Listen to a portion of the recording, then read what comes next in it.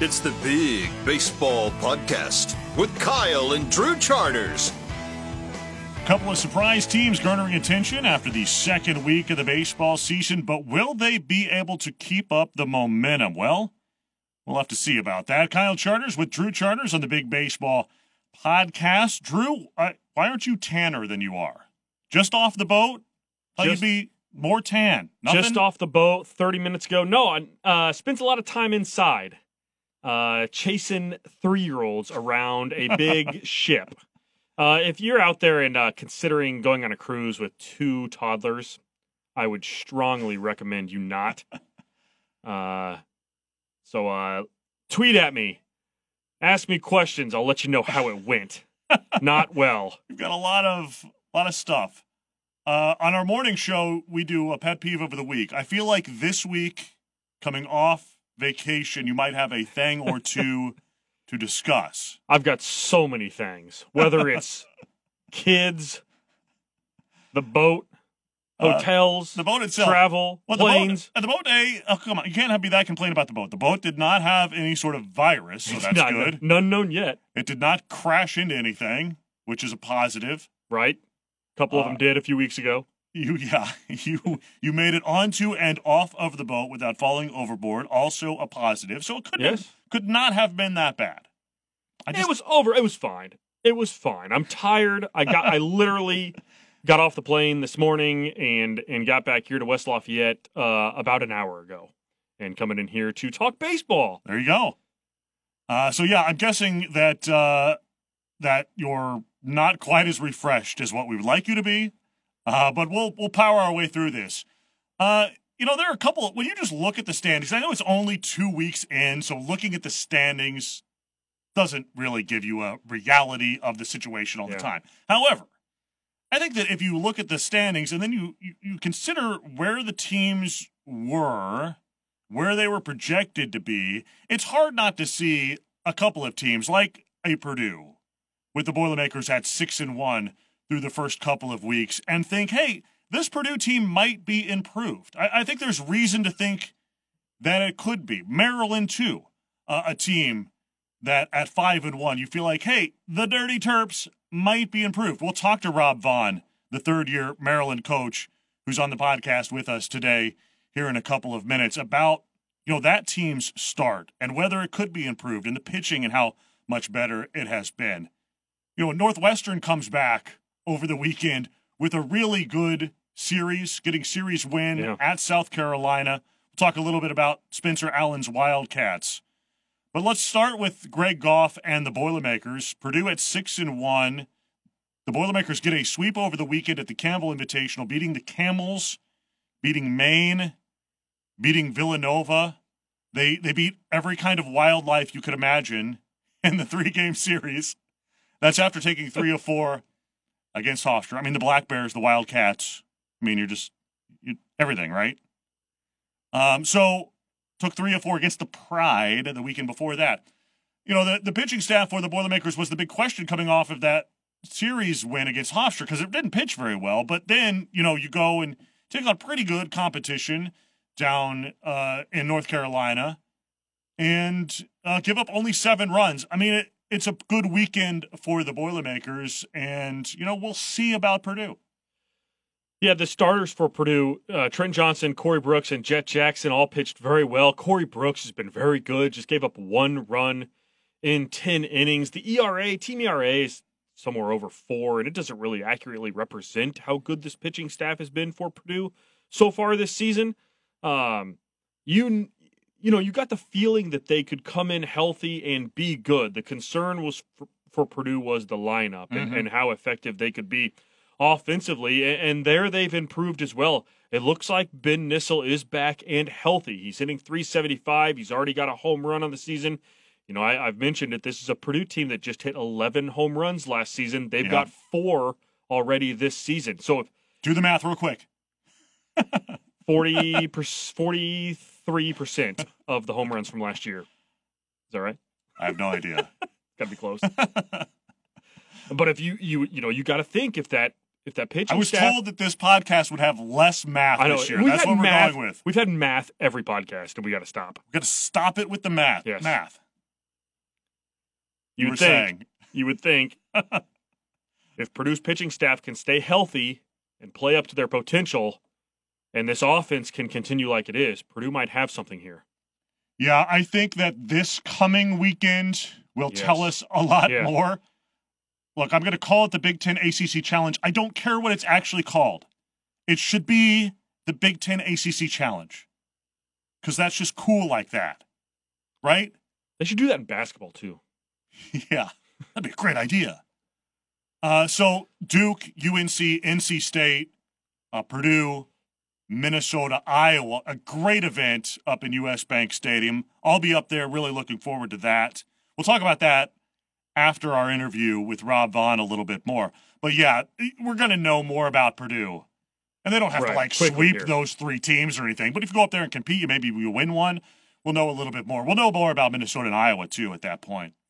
Let's talk some Northwestern Wildcats because Northwestern, the first week and you're like, whatever. They're 1-2, okay. Yeah. Then you come back and you win 2 of 3 at South Carolina to get back to 3-3. So, when we talked to Chris Webb a couple of weeks ago, Northwestern was one of those teams that he was pointing at and saying, hey, look at this team as a team that isn't one of those that we're talking about, but could make some noise in the Big Ten. And I think the Wildcats showed us a little bit this weekend why he said that. Yeah, I think they did. I mean, a couple of tough games. They came back in 2 of the games against South Carolina, winning in 10 innings in both games, Game 1 and Game 3. And they did it on walks, believe it or not. In Game 1, they scored 4 runs in the 10th. They had 4 walks and 2 base hits in the 10th inning. And Game 3, they got a single to lead off and then 3 walks. South Carolina walked the winning run home. Hey, you take it. Yeah, you take it any way you can get it. And Northwestern will, at this point in the season, they got a Big Ten freshman of the week already in Steven Rustick, who had his first career home run. He threw out a potential game-winning run in one of those games against South Carolina. So a big weekend by him. And we'll see if Northwestern has something here. Yeah, they seem to have some good young players, I think. So that's maybe a sneaky good team for Spencer Allen. All right, Maryland, the Terrapins. Is this a surprising start? I don't know if that's the right phrase. They're 5-1, taking 2 of 3 from Rhode Island. Played in miserable conditions on Friday, but they were home, so that's cool. If the pitching keeps up, that's the key, right? Yeah. For Maryland, the pitching, and the 2 Shawns have been pretty good in their starts thus far for Rob Vaughn. Yeah, so like we just talked about Purdue, and I think the question mark, or at least for me, the question mark with Purdue is the offense. Can the offense contribute this season? And I think for Maryland, it was the complete opposite for me. It was they've got offense and Bednar and Costas and Aline. Can they find some pitching to go along with that nucleus of offense? And they certainly seem like they found it. With Hunter Parsons gone, he mattered so much to that team. I mean, 10 of their 29. They won Fridays. Yeah. They won the first game of the series. 10 of their 29 victories. And then after that, it was like, okay. What happens now? Let's piece it together. Yeah, and so it's been impressive that they've been able to pitch it. Fisher at the top has been good. Yeah. Just 1 earned run in his 2 starts, covering 11 2/3 innings. That has sort of set the table, again, similar to Parsons last year. But they're a little bit deeper there, I think, now in that staff. Yeah, the other Sean Burke comes in behind Fisher.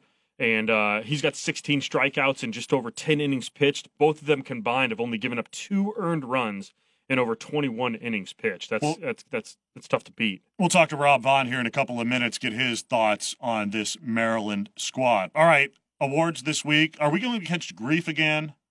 Probably. From our buddies down at Indiana? Yeah, we got chastised on Twitter from our friends of the show, iubase.com there.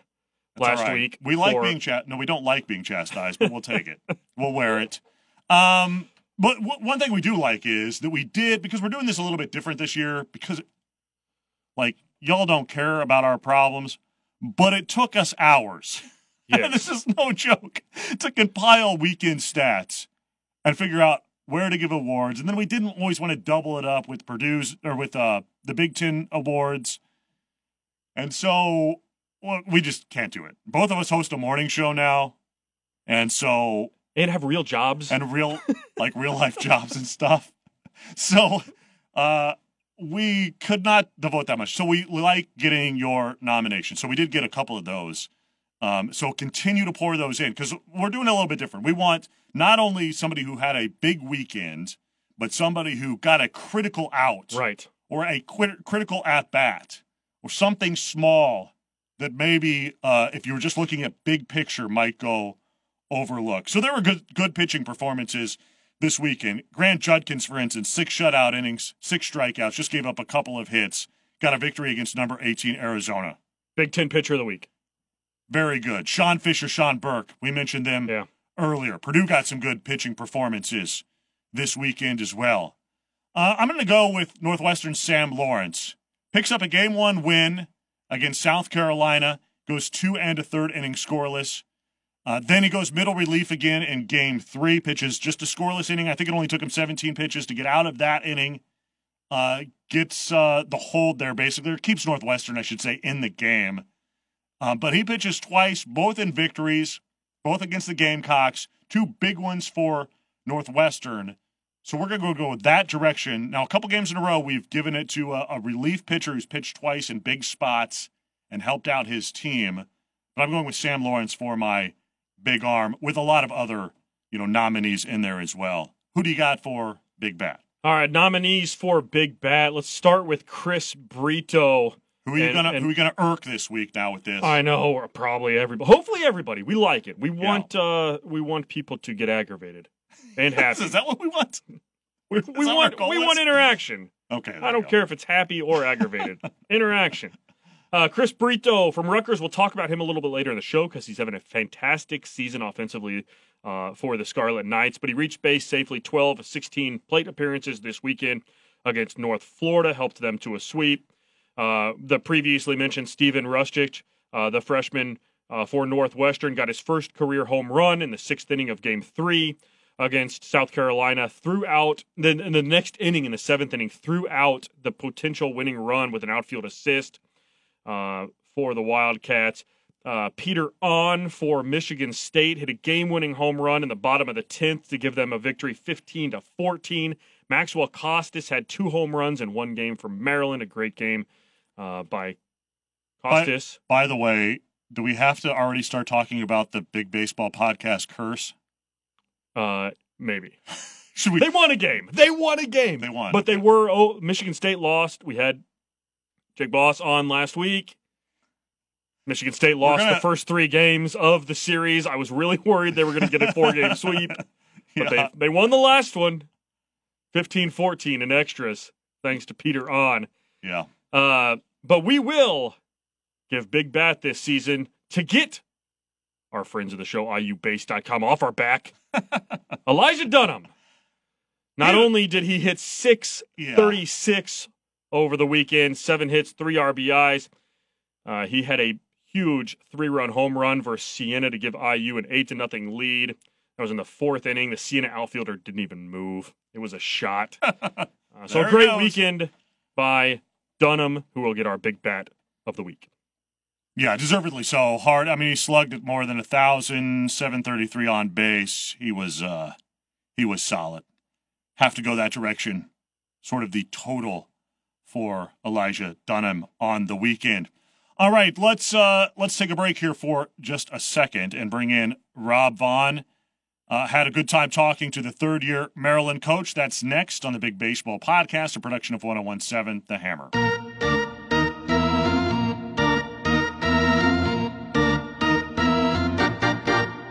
Let's welcome in Rob Vaughn, the 3rd-year Maryland coach, the Dirty Terps, on the Big Baseball Podcast. Hey, Rob, appreciate you coming on. As always, it's been a good start for your squad, now 5-1 on the season. You took 2 of 3 against Rhode Island over the weekend. You pretty pleased with what you've seen thus far? Yeah, we have. We're a work in progress, just like everybody is this time of year.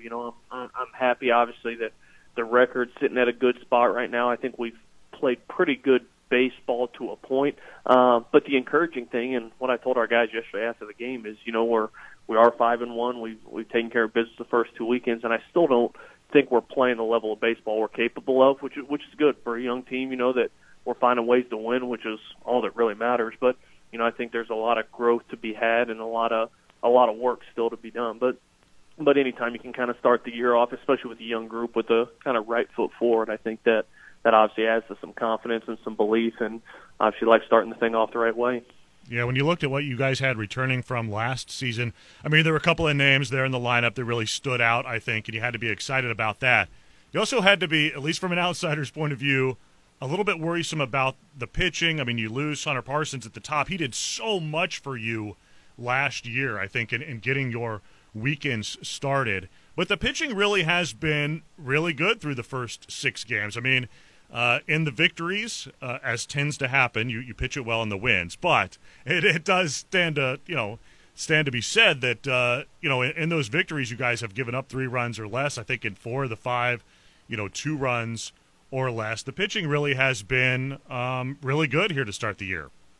No question. And you're exactly right. I mean, losing Parsons was going to be tough. And when you really combine him and losing Murph as well on the back end, those are 2 of the arms that really carried us for the most part. Hunter was just so good last year, and it's what I say out of Friday night guys. I mean, we all want Friday night guys that are 95, 98 with a hammer that strike everybody out, but not all of us get those guys. But what we need out of Friday night guys is just guys you know what you're going to get. Whether you've got their A stuff or whether you've got their C stuff, that they're going to find a way to get you into the 6th or 7th inning and give your team a chance to win. Nothing blows up a weekend more than having to go to your bullpen in the 2nd inning on a Friday. And so, that was a huge concern, losing Hunter, because he was just so good at that. Like when he was on, I mean, I saw him duel against Paulie Milto last year and kind of go toe-to-toe with about every guy in the league and give us a chance to win. Even games we didn't end up pulling out for him, he gave us a chance to win every time. So when you lose that guy, obviously you kind of worry about, how do you fill that? What does that look like? And, we've got some really talented young arms, but, when you're pitching on Friday and carrying the team kind of on your back, you got to have some guys that can have some experience, that have done it before. And, as we went through things, we just felt like, Sean Fisher's been used heavily out of our bullpen for 2 years and had a great summer, kind of added a changeup to his repertoire, gets to his glove side better than he has in the past. And, he went through this fall, gave up 1 hit the entire fall, had a great preseason, and, we're kind of sitting there looking at each other like, why not? He's tough as nails. You know what you're going to get. He's kind of the captain of the pitching staff and the way he goes about his business. I mean, he's so respected by our team and by kind of everybody around him. It was like, you know what, let's see what he can do. And for 2 weeks he's been great. He's obviously, Friday night, this Friday was a tough day to pitch. I mean, there was a lot of walks, a lot of hit by pitches, and I think a lot of that was due to pitchers not being able to feel the baseball. It's a big part of it. So, but even still, like you throw him in a bad weather like that, the guy still goes over 5, almost 6 innings and give you a position to be in a chance to win, and we were able to take care of business on Friday night. So, Fish has done a great job in his first 2 starts doing that, of stepping up and just really not even trying to be anybody other than himself. But he's confident. He fills up the strike zone. He can move the ball in and out. He's got feel for 3 pitches, and he's tough as nails. So, as early as this season's been, I've been really happy with how he's been able to kind of step in and help fill what we lost last year with Hunter. I love those grinders on Friday night, man. That can just, keep you in games. As you said, if you have a guy that leaves on a Friday early, man, it can just nuke your entire weekend. So to have somebody who, at the very least he's going to go out there and give you innings and work and compete, that's a pretty good thing to have.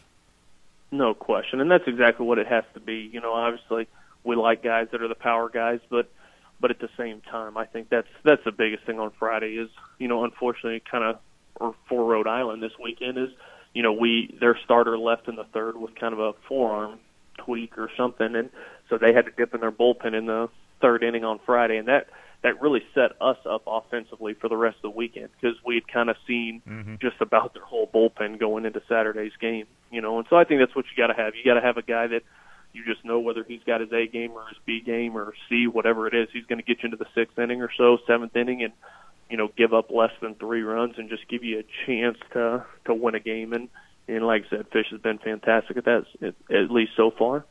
you guys were so great on Fridays last year with Parsons leading things off. And then after that, I always felt like, you never knew quite what you were going to get with the Terps afterward. And it's probably a reason why, you look at the standings at the end, you're exactly 500. I mean, you're 500 everywhere, right? Yep. So do you feel like you're deeper this year with the pitching staff that, you can get off to a good start on a Friday and then give yourself a better opportunity to win the series on Saturday or Sunday? Yeah, no doubt. I mean, I think we're definitely a lot deeper on the mound. I think the caveat to that is a lot of that depth is really young depth. Yeah. On Saturday and Sunday, we started 2 freshmen the last 2 Saturday and Sundays, one in Nick Dean and one in a redshirt freshman, Sean Burke. And, both are extremely talented. Both guys can do it. Berkey was electric yesterday. I mean, he went out and was flat dominant. I think he punched out 8 or 9 through 5, something like that, and was just really good with his fastball. He can run that thing up in the mid-90s, and when he's on and he can command it a little bit, there's not too many better Sunday guys probably around in the country than him. But he was electric this week. Nick Dean's a young guy that's going to keep getting better. He's got an unbelievable changeup. Philo's still ticking back up. When he's real good, he's 90, 94 on the fastball. He's been somewhere 88 to 90, touching 91 right now. So I think as the weather warms up, as he kind of continues to build that arm strength up, it'll keep getting better and better. But, I like what we have right there. The huge kind of X factor for us is Tyler Blome, who's missed about the last year and a half with an injury. And, he's coming back and he's throwing to hitters. He's looking awesome in his bullpens. He'll throw again to hitters this week. And, is probably about a week away from getting back and facing guys in a game. So if we can get him, back and healthy, I think that becomes a little bit of that experience that you look for with the young pitching staff. So, but I feel like we have some options this year, and that's what's huge. We got banged up in the middle of the year last year, and when we got banged up on the mound, we ended up having to use Murphy in a lot of spots. We shouldn't have had to use Murphy, right. And I think what ended up happening is as we got to the end of the year, he just had nothing left in the tank. And so, I think the way we're using guys so far has been pretty good. Guys have thrown the ball pretty well. I think you just get some ups and downs with some freshmen, both offensively and on the mound. But at the same time, I do like our depth. I kind of like the position that we've been able to start games in and really save one game, on Saturday. Mm-hmm. We've really thrown the ball well this weekend, or this start to the year. Talking to Rob Vaughn, the third-year Maryland coach on the Big Baseball Podcast, a production of 101.7 The Hammer. A couple of names jump out, obviously, in your lineup, Randy Bednar and Maxwell Costas. Just you like those two guys, obviously. And it was funny, I was looking at your stats, and I'm like, man, you guys are scoring a lot of runs. And then you're like, wait, the average only 238. Well, you're being productive, right, though, with the opportunities, it seems like. I mean, you've got a couple of veteran guys there you could really build around, right? No doubt.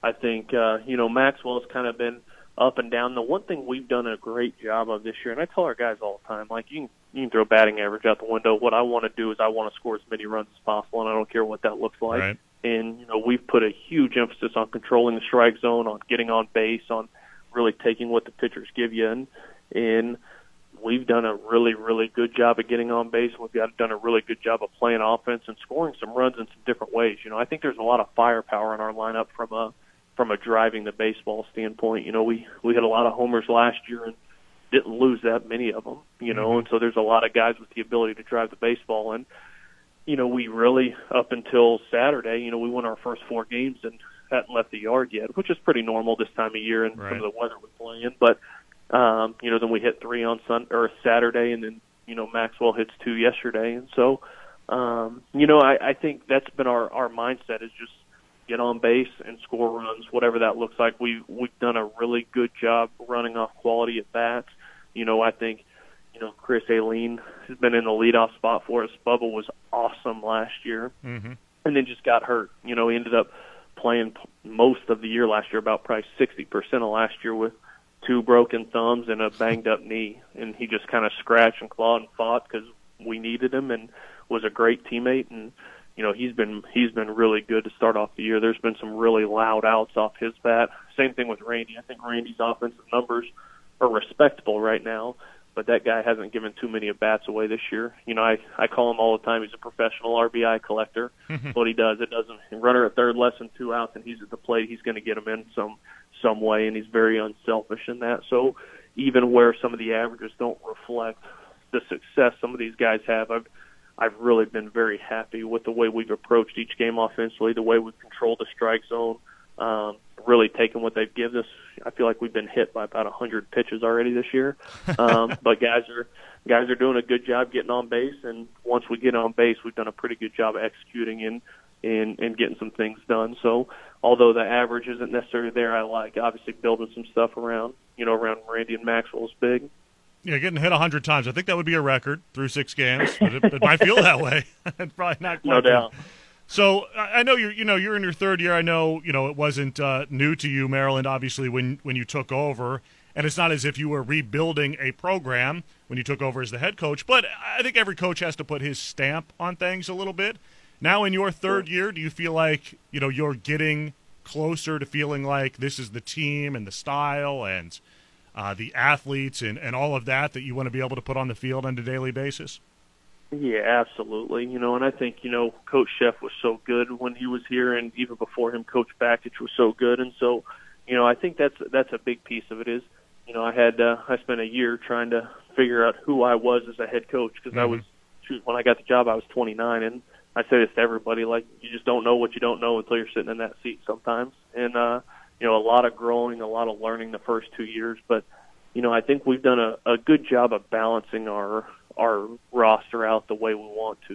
We, as the hitting coach before here, I'd recruited a lot of the hitters. And so when Coach Sheff left, for the most part, most of the hitters stuck around. We had most of those guys spent so much time developing relationships and recruiting, and we didn't really lose any of those guys to other schools or other places. But, on the mound, we had, 3 different pitching coaches over the course of 3 years.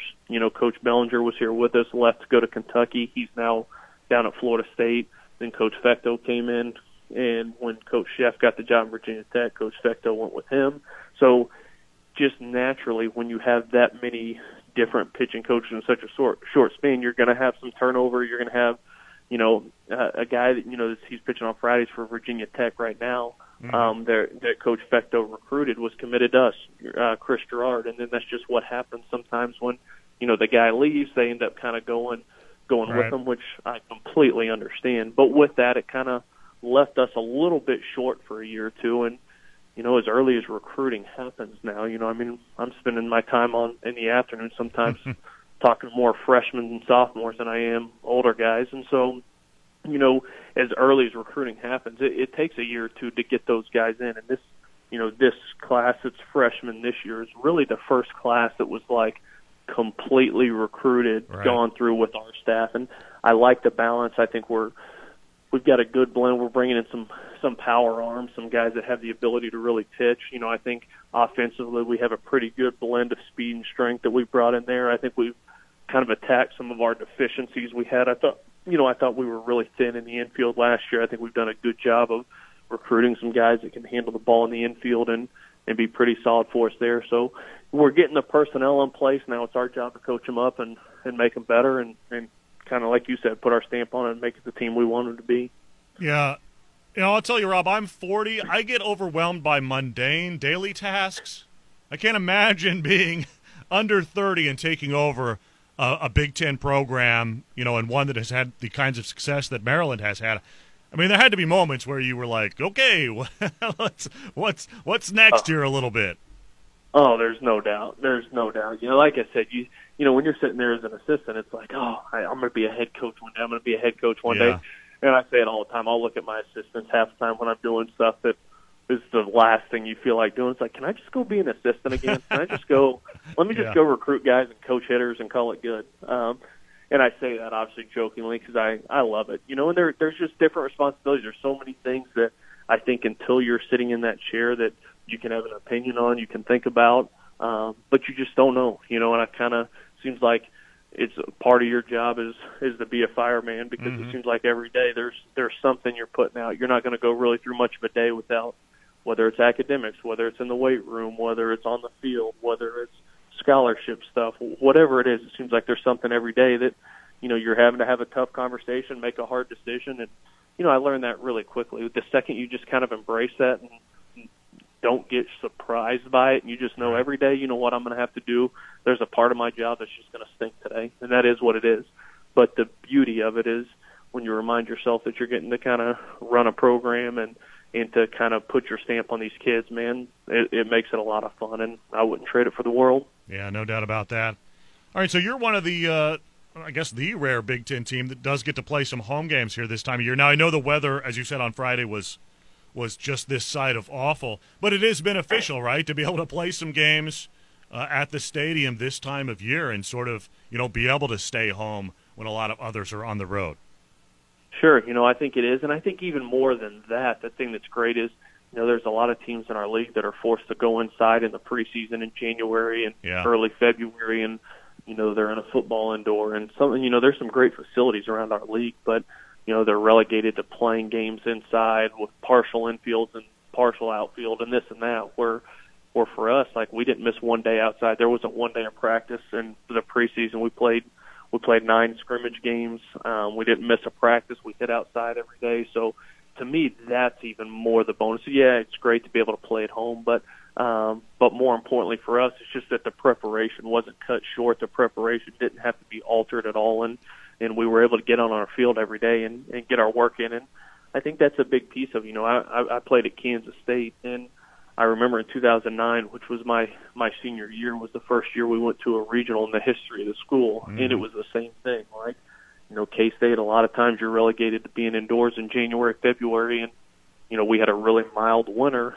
We were able to get outside every day, and we kind of started that season out hot and turned that into a NCAA tournament type year. So, I think that's part of it, a tribute to a good start is, that we were able to get on the field, get a lot of work in, and, we're not really too rusty rolling out there game one.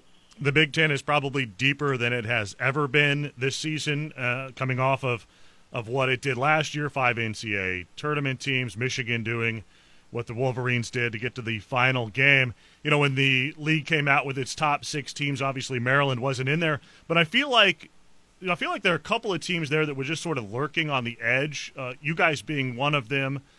Maybe not Purdue being one of them, but Purdue's off to a good start this year too. Iowa put the Hawkeyes in that mix. I feel like there is, a group of teams maybe that did not get that recognition to start the season that has perhaps garnered some attention now and should be teams that are looked at as being challengers there to knock some teams off once the Big Ten season starts. How do you feel about, where your team is in that mix?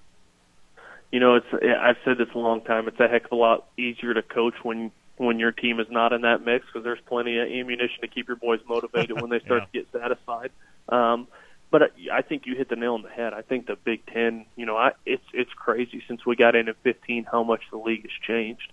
And even before that, I remember, again, back to my K-State days, like Big Ten baseball, you were going to get 1, maybe 2 teams in the Big Ten or in the NCAA tournament every year. And shoot, the last couple of years, you've been getting 4 or 5 teams in the tournament. And I think it's attributed to the administrations and there's a lot of facility upgrades that have gone into the Big Ten and showing that they care about being good at baseball. I think a lot of the coaches that are being hired in this league, from Will Bolt, who's tremendous, to Spencer Allen at Northwestern, who they just had a big-time weekend, to Steve Owens at Rutgers. I mean, there's some big-time coaches in this league that know how to win, and I think what used to be a league that was very top-heavy and had some pretty easy wins down at the bottom has been transformed big time to where every Big Ten weekend's a slugfest at this point. It's like you're going to exchange blows with guys. It's going to be a bear, and anybody can beat anybody. And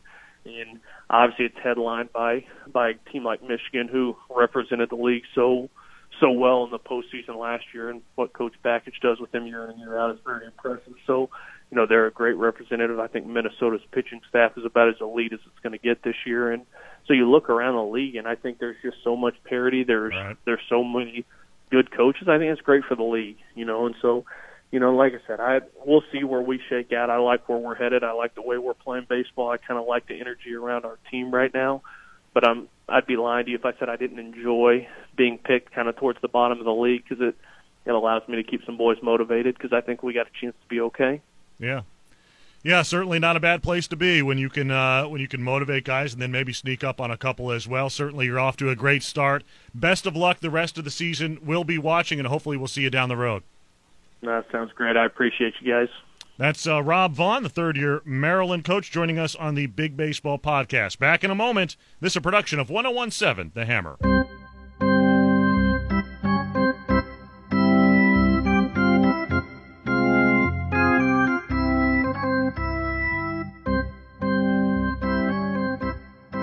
And thanks again to Rob Vaughn, Maryland's coach, for coming on the Big Baseball Podcast. Drew, let's hit our weekend rotation. 3 things that we are talking about. And then we'll talk a little bit about some of the series this coming weekend as well. You know, you can't judge everything on records, I think, especially early on this season. We said that a little bit off the top as well, talking about it in terms of the teams that appear to be off to good starts. There's the opposite of that as well. You know, case in point, I think, is Nebraska being 1-5. The Cornhuskers have lost 5 consecutive. But look at the opponents, too. So Baylor twice, San Diego State, Arizona are the losses. And then guess what? Next up for Nebraska, 3 versus Arizona State. So, yeah. Yeah, doesn't get any easier. No. For Nebraska. Hitting 273 as a team. So, I mean, they're hitting the ball fine. Offensively, they're fine. Pitching hasn't been great. Both Gareth Stroh and Colby Gomes have ERAs over 6. But I think opponent matters pretty strong here. You know, those pitchers may not have those high ERAs if they're playing some other lesser competition. Directional U. The hope is that it doesn't, you know, set the tone for those guys for the rest of the season. It's Stroh's first season with Nebraska. Yeah. Colby Gomes has been a starter for them in the past. So we'll see how that plays out. It really hammered Michigan State last year, and that's what you don't want to see happen when you take on that kind of competition. I mean, Michigan State never recovered last year, really, until late in the year, and then by then it was like, okay, you know, you're not going to make the Big Ten tournament. You're way too far back. And for Nebraska, you feel like it's a better team than what the record indicates. You just hope that this gauntlet here doesn't hammer their confidence. Michigan loses 3 of 4 to UConn. So, I mean, that doesn't mean Michigan's like terrible all of a sudden, right? No, I think you got to just remember that this is a really long season. Look, Michigan's flaw last year was they didn't play anybody early on. Right. Not very many, at least. They beat UCLA early. They didn't beat anybody that they played. They sort of padded that resume for a long time with wins, but wins over nobody. They have got wins this season over some competition. Loses 3 of 4 to UConn, though. UConn's schedule, man, I feel for them. Projected to be 3rd in the American Athletic Conference. They are 3-3, but again, they beat Michigan 3 times, and their schedule is just brutal. But I think I just think it's a long season. I don't think you can take anything from Michigan losing 3 of 4 here. Minnesota is 3-4, so a little bit less maybe than what we anticipated for the Gophers, but the 3 wins, okay, they're legit. Oregon, Arizona, and TCU. Yeah, again, for Minnesota, the pitching is not up there, and I'm a little bit more concerned with Minnesota's pitchers than I am with Nebraska's pitchers, because you feel like these guys are veterans. They've been around forever. Frederickson is not pitching well. Yeah. 5 1/3, 9 earned runs, 7 walks to only 4 Ks. Sam Thorson, just 5 innings, 6 runs, 11 walks in 5 innings. You know, those guys, walks. It doesn't matter who the competition is. You got to throw strikes. Yeah. So hopefully they can turn it around for the Golden Gophers. Those are 2 guys who you depend on, and they need to throw strikes. Yeah, 2 guys who were big reasons why a lot of people felt like that rotation is one to really watch for in the Big Ten. It's early. Yeah, I would expect to at least to some extent those 2 guys turn it around a little bit. Okay, so on the other side of things here a little bit is Ohio State. How much concern do you have? I know it is early, But the Buckeyes' record drops to 2-4, swept at Georgia Tech. They gave up 29 runs in that game.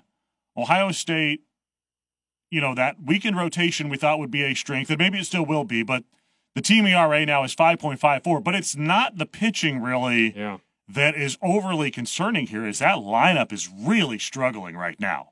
Yeah, I don't think there's much reason for concern here. I understand they're struggling. It's a long season. Dylan Dingler is projected to be one of, if not the best player in the Big Ten.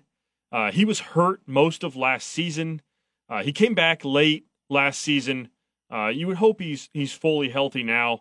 And I just think it'll come around for those guys. That's too good of a squad with too much experience to be in a slump all season. Yeah, you would think so. He and Connor Pohl, both two big bats in the middle of that Ohio State lineup, combining for 7 RBI through the first 6 games of the season. That's, well off the pace that you would expect.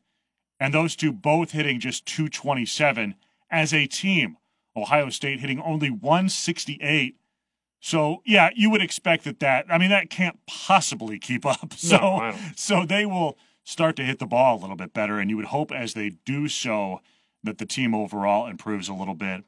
All right, a big event this weekend. I'll be up there at U.S. Bank Stadium where the Vikings play. Looking forward to sort of seeing the alignment of the stadium. I have heard that the press box is like 3 miles in the air. Bring your binoculars. You say you're excited about that? Why would I not be excited? What do you mean? Because we go to these Purdue games to do the radio play-by-play, and it's like 40 degrees outside, and you are adamant. Open the window. Window has to be open. We have to open the windows, and baseball is to be played outdoors, Drew. And now you're looking forward to indoor baseball? Well, it's a little different experience. Yes, baseball is played outdoors. So if it's 40 degrees, the window is open. It'll be a great event, I think. I mean, Minnesota, Iowa, and Purdue against number 14 Duke, UNC, and we use D1 baseball rankings, UNC, which dropped out of its rankings this week, and then number 13 NC State. I think that's the order. No, Purdue plays NC State on Saturday, right? Yes, Purdue and NC State Saturday. So, those they'll rotate around those 3 teams. Of course, the Big Ten teams playing against the ACC counterparts there in the Cambria. Is that right? College Classic. That's right. I'm calling it the Big Ten ACC Challenge up there at the home of the Vikings. Everyone will practice on Thursday, so the teams will get an opportunity. Of course, Minnesota's in the midst of playing 14 consecutive games there, so the Gophers know what they're dealing with. Iowa, Purdue, and the 3 ACC teams will get a chance to practice on Thursday. Purdue gets to face Bryce Jarvis, the Duke starter. 15 strikeouts in his perfect game. 27 up, 27 down against Cornell. 94 pitches. He only got to 3 balls once in that victory against Cornell. That was the 31st, by the way, perfect game in NCAA D1 history. So Purdue will get a good one in Jarvis in its game against Duke on Friday. But that should be a great event. You want to face Jarvis this early in the season, right? Yeah. I mean, if you're Purdue, why not? Like, I don't know if it's, if it's May.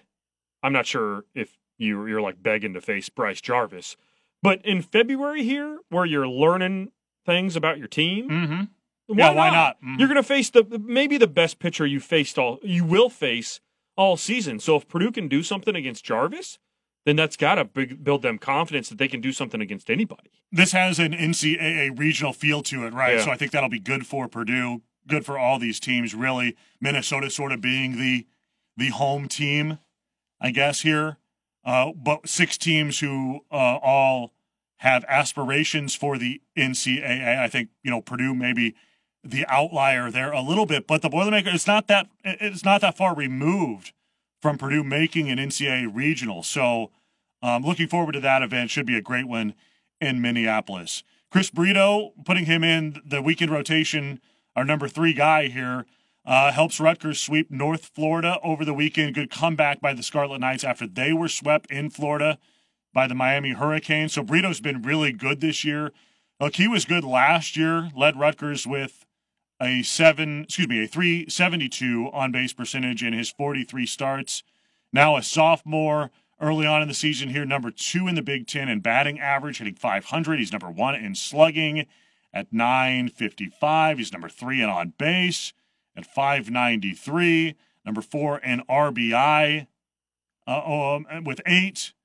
Reached base over the weekend in 12 of 16 plate appearances in that 3-game sweep of North Florida with 8 hits and 6 runs driven in. So, yeah, Chris Brito was really good, and he's been really good at the start of this season for a Scarlet Knights team. Again, now 3-3. I think another one of those teams that you're going to have to watch for when Big Ten play comes, because they have enough talent, I think, to beat some teams and affect the race and maybe, get themselves in to the Big Ten tournament if they can play well and pitch it well beyond, a couple of guys there that they have. All right, what are we looking for this weekend?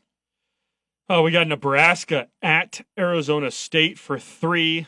That'd be a big series for Nebraska, again, who's just 1-5, had a really tough schedule so far, and it doesn't get easier for them. Obviously, the Purdue and Minnesota and Iowa against NC State, UNC, and Duke in the what you're calling the Big Ten ACC Challenge. Indiana's got a tough weekend. Number 21, East Carolina.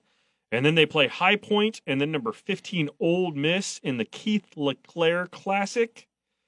And Illinois, a tough weekend for the Fighting Illini as well, at number 18, Texas A&M, at Oklahoma State, at UCLA. Number 10, UCLA, that's at the famed Frisco Classic. So there's a couple series that I'm looking at. You got anything out of that? Yeah, Michigan and Cal Poly this weekend. I think, the Wolverines coming back after not great performance against UConn. Coastal Carolina and Maryland. So let's see if the Terps can keep it up. There's a couple others there to watch for. All right, so a good show today. Thanks to Rob Vaughn for coming on with us. We do appreciate that. We appreciate you guys listening. Tell a friend, retweet us, do all of that. We like to grow the Brit base as well. Be sure to get us your nominees. We did appreciate the couple of you out there who nominated Big Arm and Big Bat. That is much appreciated. Does save us a little bit of time as well. I'm sure you're really in tune to that. I guarantee that. We'll be back next week again. Hopefully we'll drop this thing mid-morning on Tuesday. Apology for being a little bit late. It's his fault, however. He's out there cruising around on vacation. I suppose that is acceptable. Okay, so we'll be back again next week. Have a good weekend, everybody. For Drew, I'm Kyle. This is the Big Baseball Podcast, a production of 1017 The Hammer. You're out!